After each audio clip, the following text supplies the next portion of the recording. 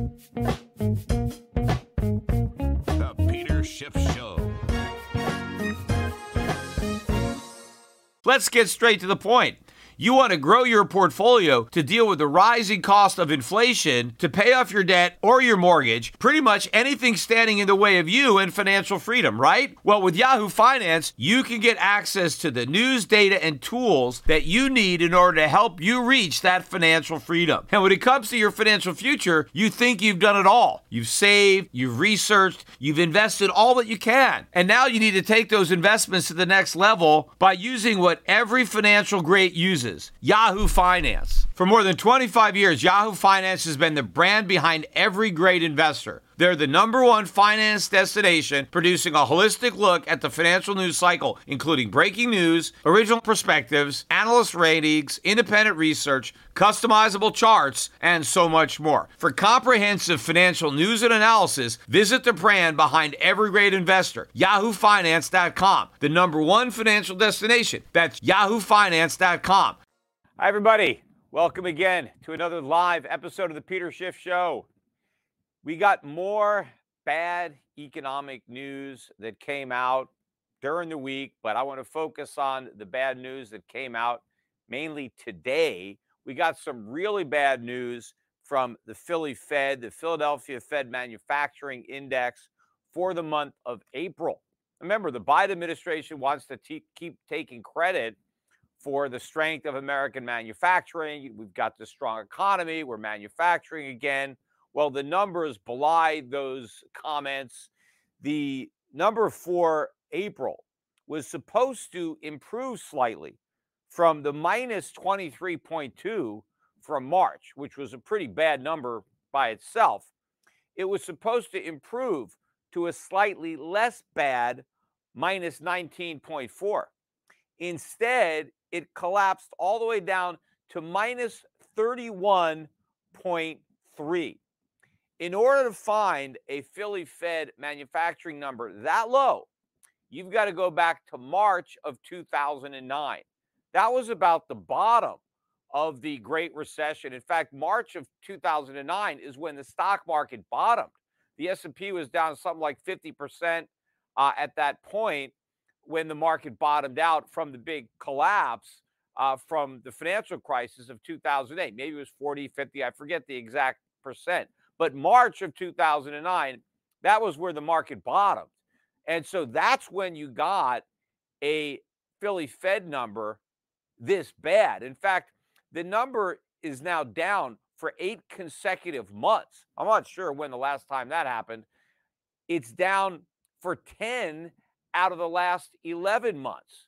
I don't think that's ever happened to an economy that wasn't already in recession. So this number is very consistent with an economy in recession. And if it's not in recession, it's certainly suggesting that we are on the cusp of one. Also, the jobless claims number came out today for the week. It was a slight uptick, but more significant than the fact that we got 245,000 claims, which was just above the 242, was that we still revised up the prior week from 239 to 240, but these numbers are very elevated over where they were. These are the highest numbers really that we've seen since January of 2022. And if you look at the increase in continuing claims, it's now at the highest since December of 2021. So unemployment is quietly becoming a bigger problem. It's not screaming anything right now in the headlines, so people can still ignore it. But this problem is going to get much, much bigger. Also, we got the leading economic indicators for March. Now, this index had been down for 11 consecutive months. And following today's decline, it's now down 12 months in a row, an entire year. You know, this is not a calendar year, but 12 months is a year of falling leading economic indicators. It's pretty hard to claim that the economy is strong when these forward-looking indicators are so weak. In fact, the consensus forecast was for a minus 0.4. And that would have been just a slight decline from the minus zero point 0.3 from January. Well, the January minus zero point 0.3, that got revised even worse to minus zero point 0.5. And the March number was not minus zero point 0.4 as expected, but minus 1.2. Again, this is one of the weakest LEIs that we've seen. And in order to get a 12-month streak of negative leading economic indicators, you have to go back to the Great Recession. It was between 2007 and 2008. It was a year that spanned both of those because remember, the Great Recession began in mid 2000 or late 2007 and ran through 2008 into 2009. It was within that context that we had 12 months in a row where you had negative leading economic indicators. Well, we've got that now. And apparently we're not even in recession. We've got this supposedly strong economy, yet we're seeing a streak of weakness in the leading economic indicators that we haven't seen since the worst recession since the Great Depression. So the data is showing us that the economy is a lot weaker than everybody is saying. The difference is inflation is much stronger. So now we don't just have a weak economy, we have strong inflation. We have stagflation. And again, this is a problem that is global. And it's not because it's just a coincidence that all these countries are experiencing inflation. And therefore, we can't blame anybody for it because everybody is suffering for it. No, everybody made the same mistake. All these central banks printed too much money. They all kept their interest rates too low. One of the chief offenders, the Bank of England, I remember listening to a lot of these press conferences where the head of the Bank of England kept talking about how inflation is too low. We got to keep interest rates, at zero wherever they were. We got to keep printing money because we don't have enough inflation. Well, look at what they just got. We got a lot of inflation numbers on the week, but the ones out of the UK were the worst. And there they were looking for increase of 0.5 in March. And instead we got an increase of 0.8, so worse than expected. And now the year-over-year increase, despite the rate hikes that they've had thus far in the UK, the year-over-year increase in consumer prices is 10.1%. They have a long way to go in the UK. Rates have to go a lot higher. Government spending needs to be substantially cut. None of that is happening. Nobody at the Bank of England is going to be talking about inflation being too low, probably for the rest of our lives, because it's never going to be too low. It never was too low. That was just made up. That was a pretense. But now it's clearly much too high. And there is no way that they're going to get that inflation rate back down below 2%. They're probably not going to get even close to 2%. And the same thing is true with all these other countries in Europe. Everybody has let the inflation horses out of the barn, even Japan. I'll look at Japan's inflation numbers because they came out about an hour ago. Japan still has one of the lowest inflation rates in the world, but it's still not below 2%. The March number came out up 0.3 on the month. That's not an insignificant increase. And the year-over-year change in consumer prices is 3.2%. Even if you X out fresh food, it's 3.1% year-over-year increase. So it's not the 10% that they got in the UK. But remember, not too long ago, the Japanese had stable prices. They even had a few years where prices dropped slightly. But now they're rising. They're rising a lot more than 2%. And these numbers are going to go up. Why? Because interest rates are still negative. I think their overnight rate is minus 0.5 or minus 0.1 rather, I think is what it is. But the JGB is still targeting the yield on the 10-year Japanese government bond, or the Bank of Japan is targeting that yield at 50 basis points. The inflation rate is over 300 basis points, yet the 10-year yield is at 0.5%. And so this requires a lot of inflation. A lot of yen has to be printed to buy up all these bonds, because who in their right mind would want to lend money to the Japanese government at 0.5% if inflation is 3%? And of course, it's not going to stay at 3%, it's going to go up.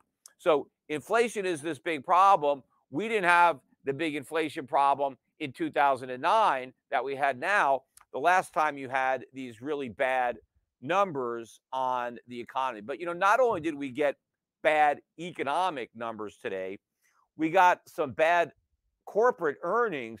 Particularly, I want to talk about Tesla, because this is a stock that I have been warning about for years, because there was so much, hype surrounding Tesla.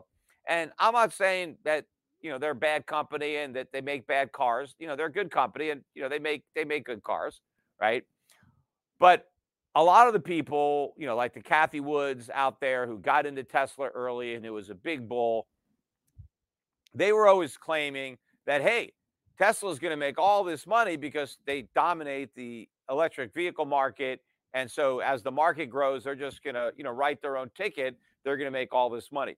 And you go back to a lot of my podcasts for a couple of years ago when I talked about this, I said the mistake that all these bulls are making is they're underestimating the degree to which Tesla is going to face competition in the future. Because if you build a better mousetrap and you start making money, then other people want to build similar mousetraps and compete away your market. And that's what's happened. That's what I predicted would happen. You have all of the mainstream automobile companies now have EVs that they're producing. And so Tesla doesn't have this market all to itself. It has to share the market with a lot of major automobile companies that have massive distribution, showrooms all over the world. And as a result, there is a lot of pressure on Tesla to lower prices to try to maintain market share and fend off all this competition. And so today, Tesla came out with earnings that were way below estimates because margins have collapsed, because Tesla has been forced to cut prices in a very competitive market. And Tesla stock dropped 10% on the news. The shares right now are trading at, let me take a quick look, $163 a share. The 52-week high was $364. So well below that high. I read on Twitter that after these bad earnings came out, Cathie Wood came out with her price target for a Tesla. And I think it was for 2027, something like that.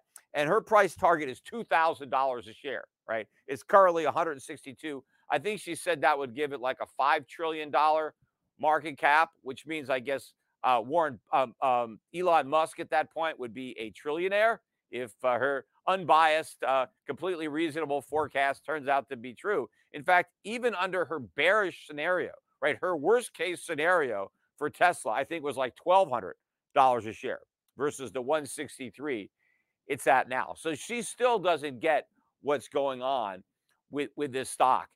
And that is part of capitalism.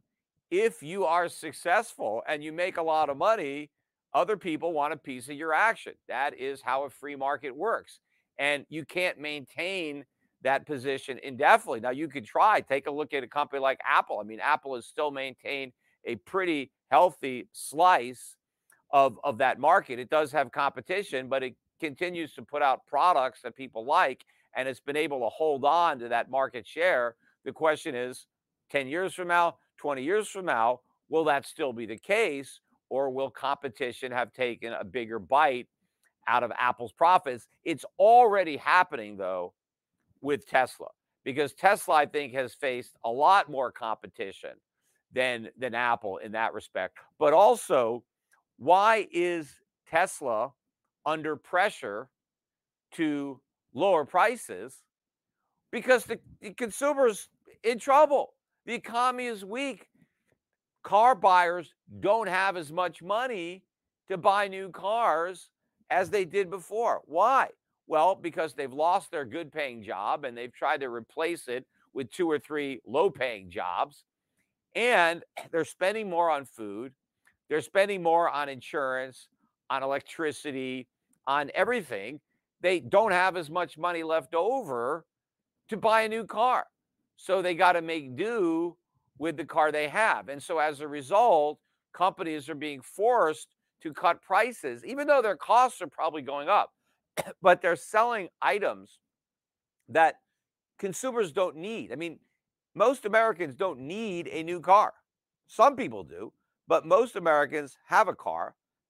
They have a second car and they can keep driving them. They can fix them, right? And so it's a discretionary purchase. And in a weak economy with a lot of inflation, those are the exact type of purchases that people cut back on. That's why the companies that I've been investing in personally and for our clients at Europe Pacific Asset Management don't sell those type of products in general. I mean, we have a little bit of exposure there. But in general, we have very defensive businesses where our customers will continue to buy the products and the services, even if times are hard, even if prices are going up. They will cut back on other purchases in order to afford the stuff that our companies are selling. Traffic jams, tailgating, pileups. Ugh, the joys of driving. How could it get worse? The federal government wants to have a say in what you drive. That's right. The Biden administration's EPA is pushing mandates that would ban 2 out of every 3 vehicles on the road today. Don't let Washington become your backseat driver. Protect the freedom of driving your way. Visit EnergyCitizens.org. Paid for by the American Petroleum Institute.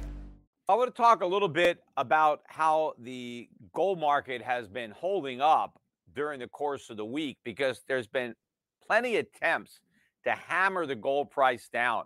It was down, I think it was maybe on Tuesday, where it was down $30 or so on the open, but pretty much they've been selling off the price of gold every morning. It's been hammered back below 2,000, but as I've been saying, it's not getting too far below. Maybe 1990, 1980s in that area, but anything below 2000 is bringing in new buyers. And as I am recording this podcast here on Thursday evening, gold is at 2004. So they've bashed it down below 2000 several times. They may try a few more times to try to flush some people out. But the problem is more money continues to come into the market. Now, that's not a problem if you're long and you're expecting higher prices, but if you're hoping the price of gold is going to go down, or you're wanting the price to go down, it ain't working. Gold's not going down because too much money is coming into the market. There's a lot of money on the sidelines, a lot of cash out there that wants to move into gold. There are a lot of countries now around the world that have a lot of dollars that they don't want. They are trying to prepare for a post-dollarized world where the dollar is no longer the epicenter of the global monetary system. And so they have a lot of dollars that they don't need. Why don't they need them? Because we don't make products that they want to buy. We have a $1 trillion per year trade deficit. So that's $1 trillion that the world has every year that they don't really need. Now, while the dollar is the reserve currency, well, they'll hold on to those dollars. They'll buy U.S. treasuries. They'll buy mortgage-backed securities. But if the dollar isn't the reserve currency, if they don't need dollars to buy oil anymore or other commodities, because nations are now de-dollarizing and setting up mechanisms for bilateral trade in other currencies, then what is everybody going to do with these dollars? Get rid of them.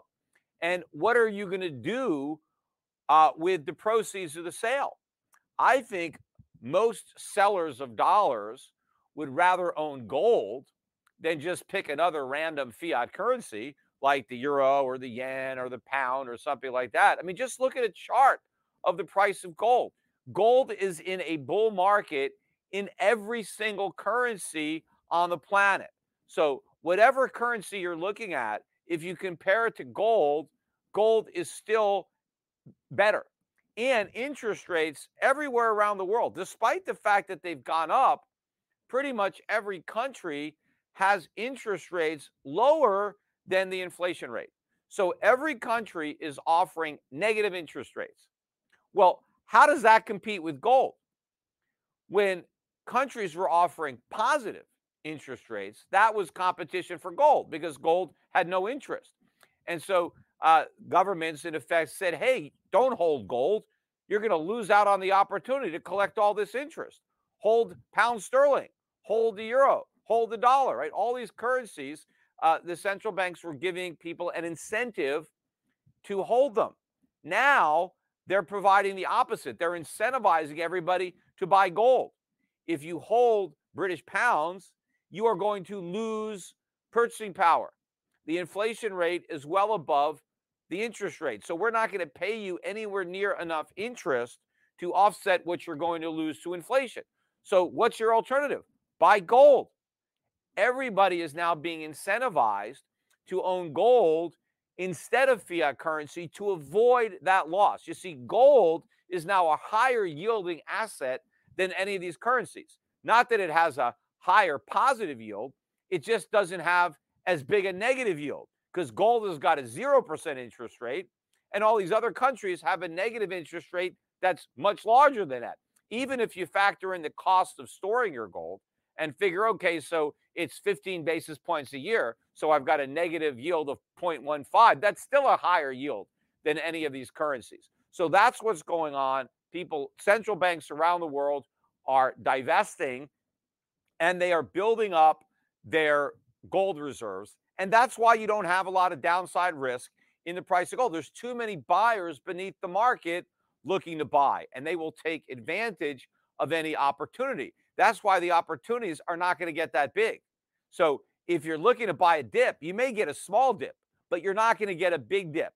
So you have to just step up and buy because the people who are too greedy, who are waiting for too big a sale, are going to be left out in the cold, and they're not going to end up with any gold, and they're just going to watch the price skyrocket. So I'd be buying now. And again, the same thing with the mining stocks. The mining stocks have pulled back a little bit. With gold keeps getting hammered, it doesn't crack. But these gold mining stocks are correcting now, even though the price of gold is really not. Yes, it's off its high. Gold got to like 2040. So we're off the high. But the fact that we keep closing above $2,000 an ounce, to me, represents significant strength that you're getting buying at this number. You're not getting a rush to sell. You're getting a lot of people coming in to buy because they know that 2,000 isn't expensive. 2,000 is cheap. So again, you want to buy your gold. I've been pounding the table. Call up the guys at Shift Gold, buy gold. You want to be more aggressive, buy silver. Of course, they're not mutually exclusive.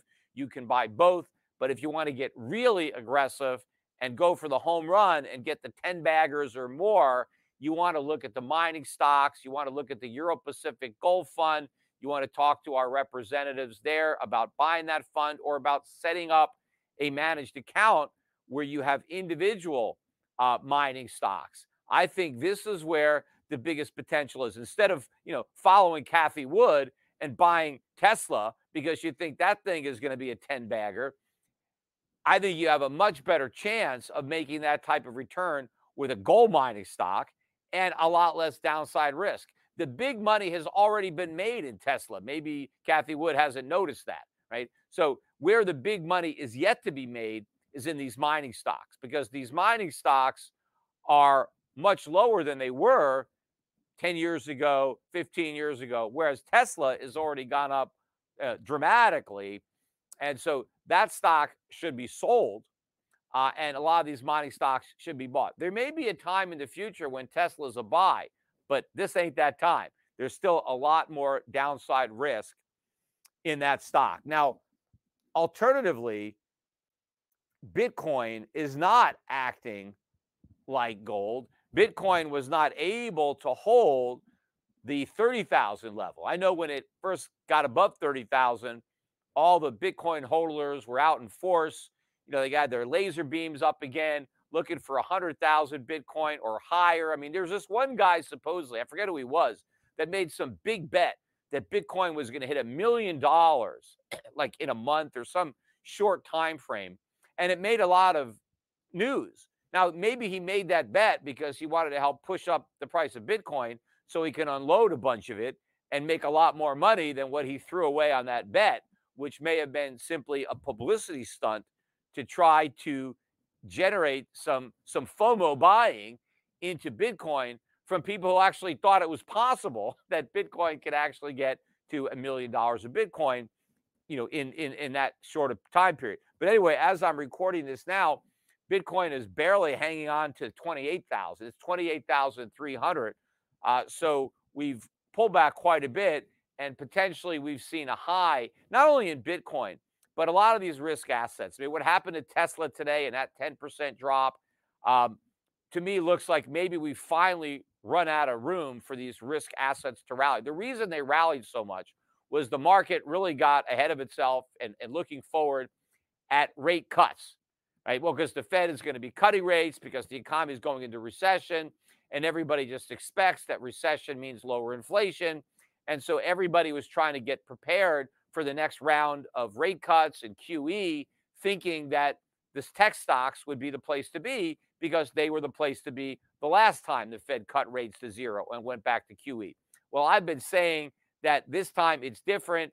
It's not going to be what worked last time that's going to work this time, because this time it's a period of high inflation that's very different than a period of low inflation. And so everything that worked during the bubble is not going to work this time.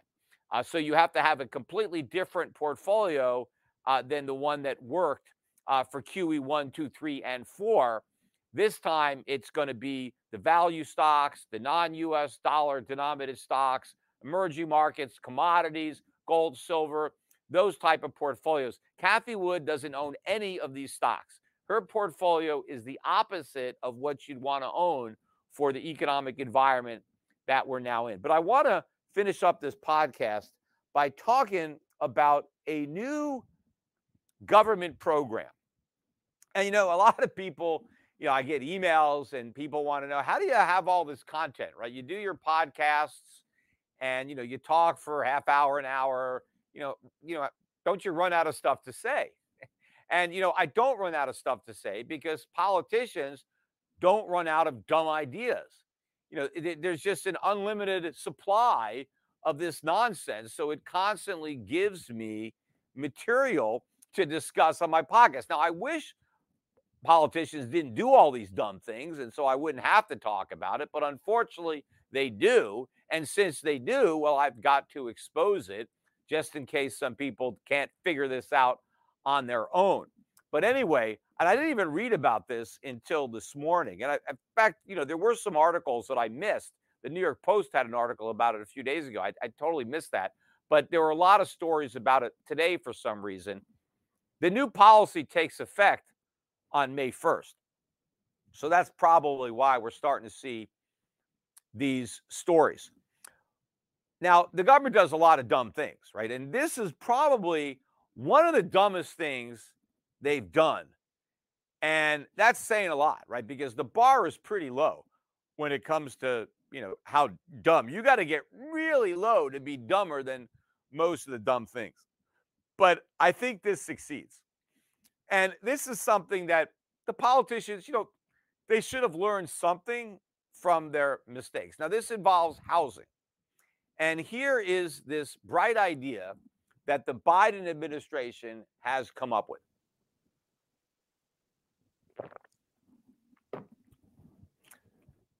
As we all know, you have Fannie and Freddie, which are still around, and the FHA, but the government guarantees mortgages, privately issued mortgage. So if you're a bank and if you originate a mortgage and it meets certain criteria, the government will guarantee it.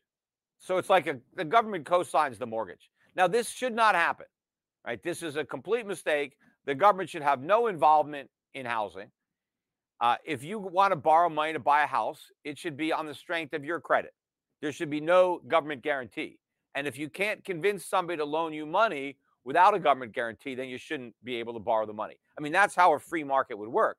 Unfortunately, we don't have a free market. Certainly in housing, it's a very socialized market. And this new government rule is a perfect example of why the government has no business at all being involved in housing. We should dismantle the FHA and Fannie and Freddie. They all need to be abolished. And this is proof. As if we didn't have enough proof, right? This provides the icing on that cake, right? And so what they're now going to do, the Biden administration says that they want to encourage more underrepresented people to buy homes, right? I guess it's minorities or people that are poorer, people that have bad credit histories, right? We want more of those people to buy homes. Now, why you would want more people that have a bad history of credit? Why would you want them to buy homes? No, we don't want them buying homes at all. We don't want people who can't pay their bills taking on a mortgage, the biggest bill of all, when they can't even pay smaller bills on time. Why do we want to give these people a mortgage? That's the last thing you'd want to do. But the Biden administration wants to encourage banks to lend more money to people who don't have a good history of paying it back, right? Now, first of all, the lending business is not really about making loans, right? That's not the business. Anybody can make loans. The key to the lending business is getting paid back, right? That's what makes a business, right? You got to get your money back plus interest, right? Because if it was just about making loans, I mean, a monkey can make loans. Just approve every loan that you got. The reason we have loan officers is to know which loans to reject, right? So the bank minimizes its losses because the bank is there to make a profit. Well, if you loan out money and you don't get paid back, you're not going to make a profit.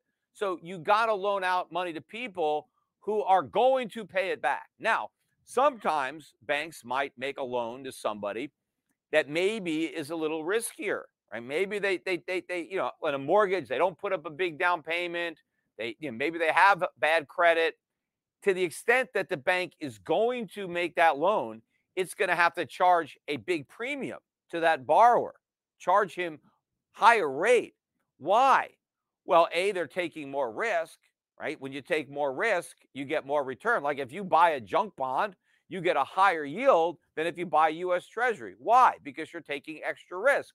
You've got to get paid for that. So if you're going to make a loan to somebody who is a worse credit risk, then you got to get a higher yield for taking that risk. Plus, also, what happens is if you make a lot of risky loans, right? You loan out money to people who may not pay you back. Some of those people won't pay you back. Well, you have to make enough money off the people who do pay you back to cover the losses on the people who don't. That's what makes it work.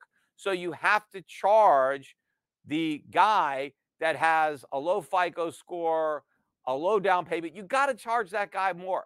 That's the only way the market is going to function. It's kind of like health insurance, which is another thing that the government screwed up. But healthy people can buy insurance cheaper than sick people. That makes sense because healthy people are probably not going to put in a claim. And because they're probably not going to put in a claim, the insurance companies can sell them a policy with a low premium. Now, if you're sick and you're likely to start putting in claims, well, you're going to have to pay more. The way the insurance companies are able to even insure these sick people who are probably going to put in claims is because you have all these healthy people buying insurance that aren't putting in claims. They're buying something they're probably not going to need. And so the insurance companies can take those premiums and cover some sick people. But here's what happens. The government says, oh, that's not fair. We got to get rid of these pre-existing conditions. Everybody should pay the same, whether they're sick or healthy. Insurance companies shouldn't be able to discriminate. Well, the minute you do that, now they have to jack up what they pay the healthy people.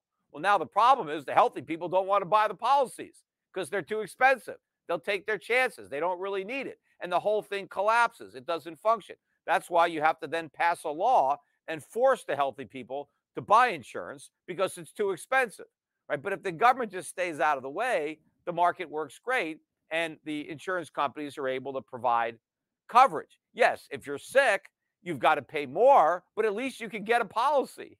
When the government comes in, that the whole thing gets destroyed. But they're doing the same thing here with housing. So this is what these idiots in the Biden administration have decided to implement, right? It's already done. It's not like it had to go through Congress. Biden just said, this is it. This is how it's going to work. Now, all the banks are just going to have to do this. So there's something called, I wrote it down, hold on. Loan level price adjustments. And this is something that gets made, I guess, after the bank, these are private banks, after they have a loan, for the loan to then be, I guess, a Fannie Mae or Freddie Mac or one of these loans, they then make these adjustments before Fannie or Freddie will guarantee them. I think that's how it works. And so according to these new rules, and I'm not making this up, right? So people that have a low down payment are going to be given a discount on their mortgage.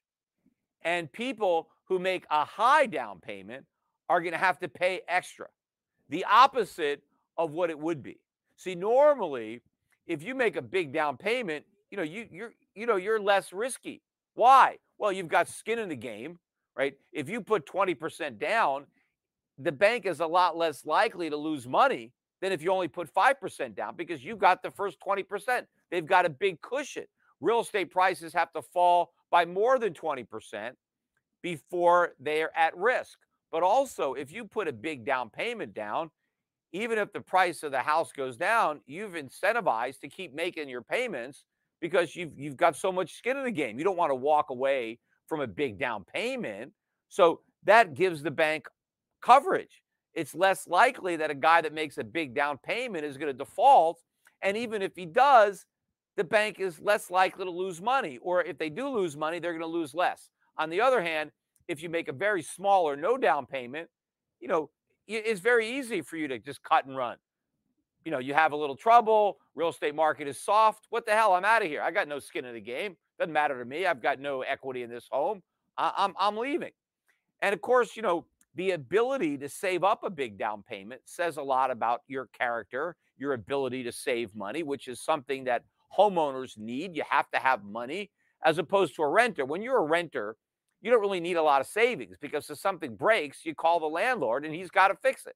But when you own the house, you got to fix it. So you need the money to fix stuff. So you have to be able to save. So there are powerful reasons why we want big down payments and why banks will charge somebody a lower interest rate if they put a big down payment. And that's one of the reasons that people put a big down payment because they know they're going to get a lower rate. Well, now the Biden administration has turned that on its head.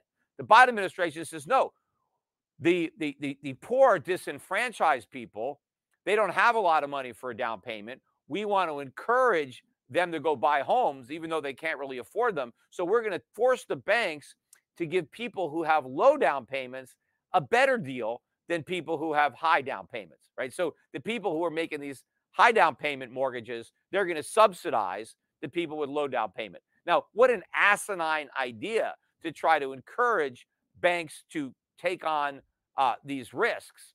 But here is the unintended consequence that the government doesn't get.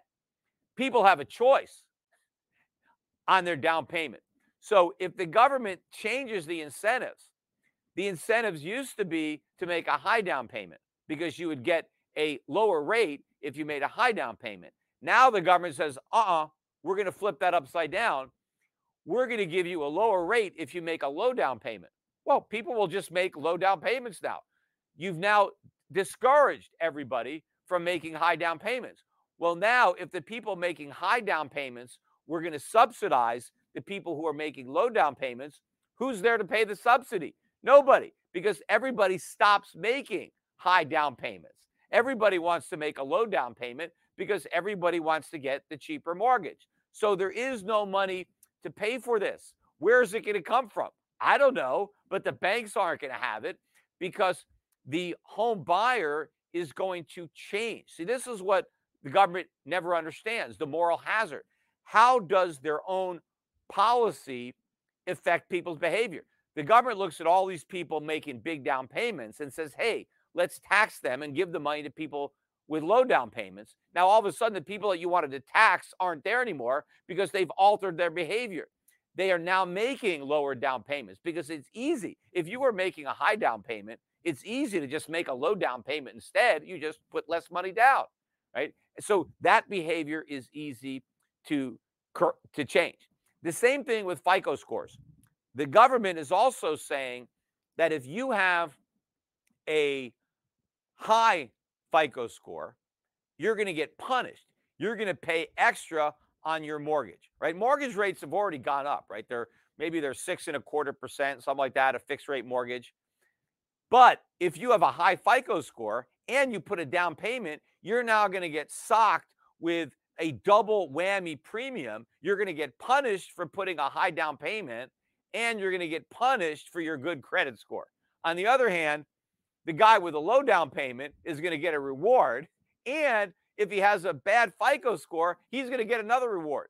So now the banks are going to give you a better deal if you have a bad history of repaying your debts. So low FICO scores are now preferable to high FICO scores. What kind of bizarro world is the government trying to create where they want to incentivize bad behavior and reward good behavior? Now, it doesn't take a rocket scientist to figure out what's going to happen, although nobody in government has a clue. Not only are people going to be incentivized to put down a low down payment, which is obviously easy to do, but now you've got an incentive to wreck your own FICO score before applying for a mortgage. Now, I don't know how many people will actually do that or how it might affect them. It depends on how much you could save, but it's easy to lower your FICO score. Just don't pay a few bills, right? Just, stop paying a couple of things and get some dings on your credit, and just make sure that your credit rating is low enough so that when you buy a house, you can get this sweetheart deal, right? But again, if people are going to deliberately sabotage their own credit ratings so that they can get paid as opposed to having to pay, again, the pool of people that the government was counting on to finance this disappears because they're not there anymore. Everybody wants to qualify to get the subsidy. Nobody wants to be the sucker who has to foot the bill. And the supposed goal of the Biden administration is, we want to have, more diversity in home ownership. We want to make sure more African Americans own homes, or I don't know what other demographic they want, but none of this should be a factor in home ownership. People should buy homes who can afford them. That's it. That is the only criteria. And banks are colorblind. Banks aren't out there discriminating based on race, based on sexual orientation, based on gender. Banks just look at the ability of the borrower to repay the loan. That's the only thing that should matter. How much money does this person earn? How much are they paying for this house? How much are they borrowing? What are their other debts? What are their incomes? Is this mortgage serviceable? Can they handle it? And are they putting a down payment down? And of course, the government has already stopped that from functioning with these guarantees, because a lot of people are able to buy homes that they never could have bought but for that government guarantee. Those transactions shouldn't happen. Now, of course, a lot of those people might have been able to buy less expensive homes without the government guarantee.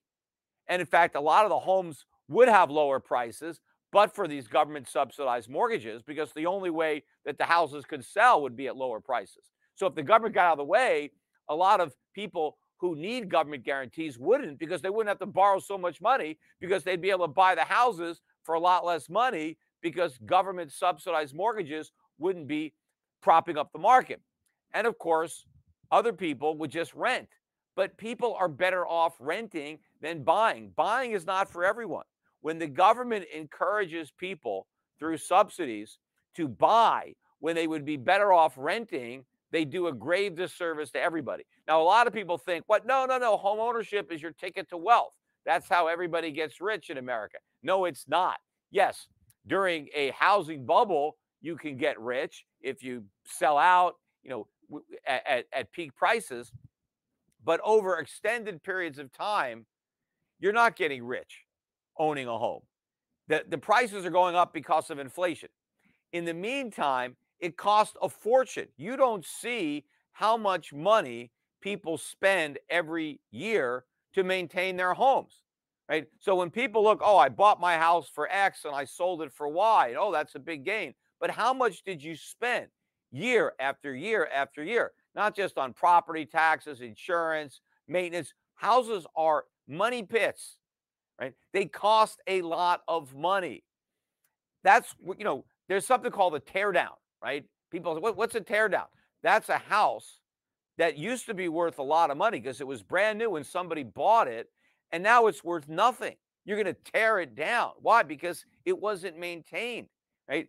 In order to have a house that's not a tear down, you have to put a lot of money into it. So it's always been a fiction that the American dream is to buy a home, right? That was concocted by a realtor trying to sell you a home.